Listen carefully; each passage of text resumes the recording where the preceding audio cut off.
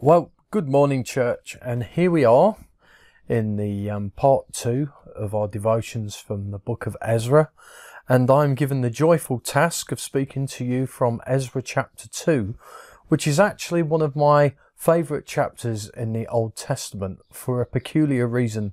As many of you know, I travel quite a lot and work quite a lot with a lot of different interpreters in different countries, and particularly in Ukraine. One of the things that I like to do with a new interpreter, when they ask me for what text I'm going to speak from, is I'll give them and I'll say to them, I'm going to speak from Ezra chapter 2, or I'll say to them, I'm going to speak from Chronicles chapter 1 or similar text, and I'll say to them, I just want you to read that text for me. And then I sit back and I watch the look of utter terror that appears upon their faces as they turn to the text and they discover the text, which, if we're all honest, is one of those sections of the Bible where our eyes tend to just glaze over just a little bit as we see,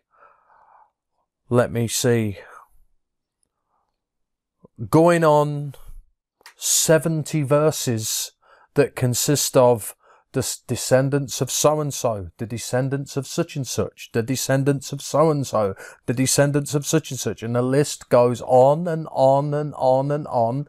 And I find myself wondering at times if this was what Paul was doing when the young man fell out of the window dead when he was speaking in the book of Acts. But the question arises, since all scripture is God-breathed, and is for our edification, instruction, encouragement and upbuilding, what on earth do you do with a Bible text that basically consists of lists of 954 people, 760 people, 642 people, 623 people, 1,222 people? What do you do with that text? Well, here's the thing.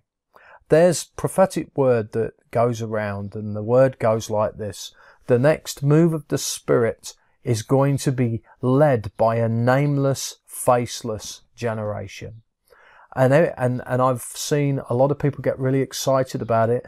The only thing about it is this, is God doesn't do that. God is not ashamed or afraid of giving honour. He's not afraid of blessing those who serve him.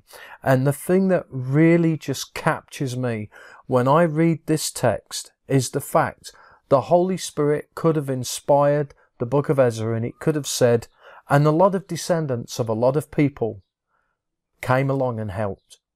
But actually, when you look at the text, you find that verse after verse after verse after verse lists every individual person who contributed towards this coming back to Jerusalem and the rebuilding of the temple and so on.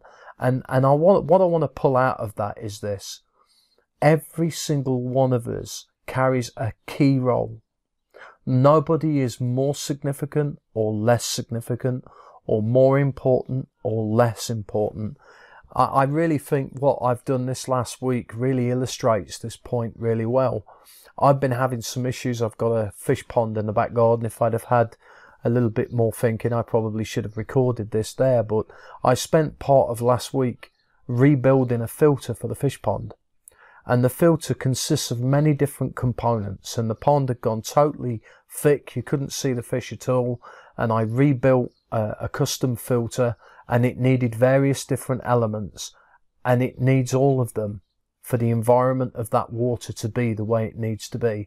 And I turned the filter on a day ago and went back out there this morning, and now the water's crystal clear and you can see everything right down to the bottom of the pond. Why? Because every part of the filter is doing its job. There's not one part of it that's not significant or important, but it's all working together to produce an environment for the fish to be healthy.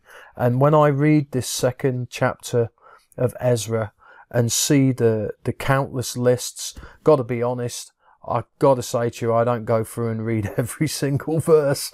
Maybe you might, but I've got to be honest, I don't. But what I do is I do find myself looking and thinking, my goodness, God was so blessed by those that went to rebuild that he wanted to list every single one of them.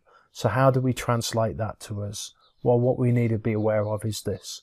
Each one of us in this moment, at this time, carries a key role in the rebuilding of our nation, the rebuilding of our church, the birthing of the move of the Spirit, and the advancement of God's kingdom.